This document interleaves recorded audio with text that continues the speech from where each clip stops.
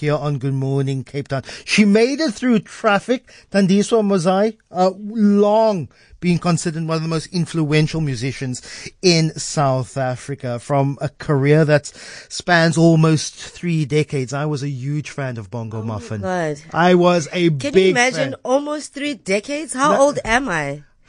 Jesse, bro. I was like, what's going on here? Who works for 30 years? Well, no one should work for 30 years. Who does that? No one should really work for 30 years, and we should all just go on retirement or go enjoy life. You've been enjoying life, and you've been expressing your life through music, and you're going to be putting that to stage here in Cape Town, at the Artscape Theatre on Saturday. With your show, A Letter to Azania. Yes. Tell me about, what is your letter? What is your ode? What is your message? What is your note to Azania? I think that growing up, because I grew up during apartheid South Africa, so my letter to Azania then would have been very different to the letter I'd be writing now. Mm-hmm. I guess in the 80s, during apartheid South Africa, I would be longing for Azania and, hoping that one day this freedom would arrive with Azania.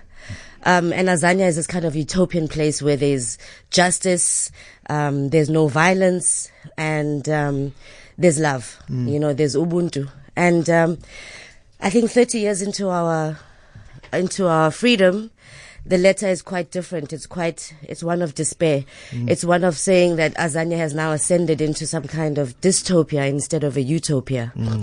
So, this is kind of a letter that's speaking to power, but also speaking to us to remind us of what our hope was for this country. You've written a letter before. Maybe it's in a different tone, but Nizalwa Ngubane was definitely Absolutely. a song written for a particular generation. Yeah.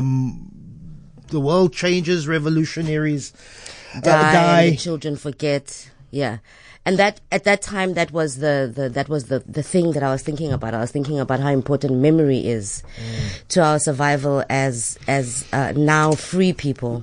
What is our memory of oppression? But what is our memory outside of that oppression? What is the memory of Africa as a place of empire? Do we have that knowledge? Do we have the knowledge of what Africa has given to the world besides slaves and colonized people? And so, yeah, I've been doing this for quite a while, and that's why I'm kind of using my music as a thread to speak to some of these ideas. The place of the artist, the cultural mouthpiece of our current situation. Do you think musicians still perform that role, and I understand the industry stuff. I understand the industry. People need to make ends meet, but are musicians still those cultural mouthpieces of I think that musicians are cultural mouthpieces even when they don't think that they are being that. For instance, if you look at the movement of the Amapiano kids, which is quite incredible what the kids have been able to do with very little. Yes. But also when you look at the messaging and you look at the energy around the thing, it is a reflection of what's happening now with the youth of South Africa. So sometimes art is not speaking to you, but it is reflecting to you what you are.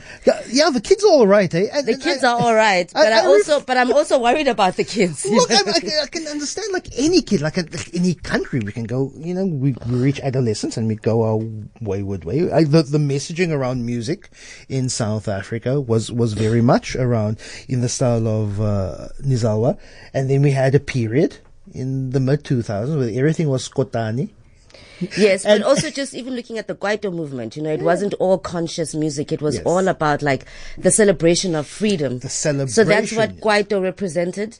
But it also kind of represented like what could happen. So the good and the bad.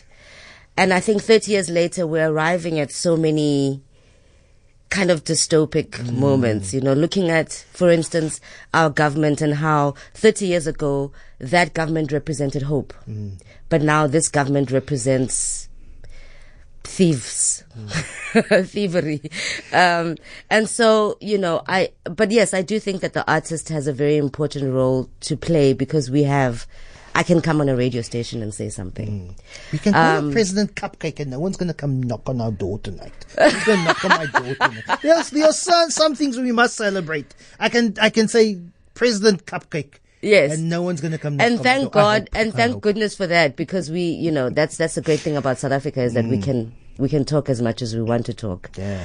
It's not like living in other countries, like, I've been at a couple of shows in the last few months, and I appreciate when I call it Joburg comes to Cape Town, the real immigration when Joburg comes to Cape Town. I was a Gregory Porter not too long ago. Joburg was all here. And that's, I sense a lot of that's going to happen this weekend, because your VIP section at the Artscape is already sold out. That was gone within 2 days. Gosh. As soon as we opened the tickets, VIP went, but that usually happens. I think it's like the super fan is just like, I'm going to grab the tickets as quickly as I can. And then I think slowly other people come into it, and also, I think it's also just like the month end economy, people are waiting for People are waiting for their Friday paychecks. morning, and They're waiting for their paychecks. But tickets are still available. Thandizo Mazwai in Cape Town, performing at the Artscape Theatre on the 25th, which is on Saturday. Show starts. And please, Lord, I don't want to perform only to Joburg people. I came to Cape Town because Exactly. Cape Town people have been complaining for years that I never come to Cape Town. So now that I'm here, Before we go to news, I want to talk about something that's very special that's happening. There is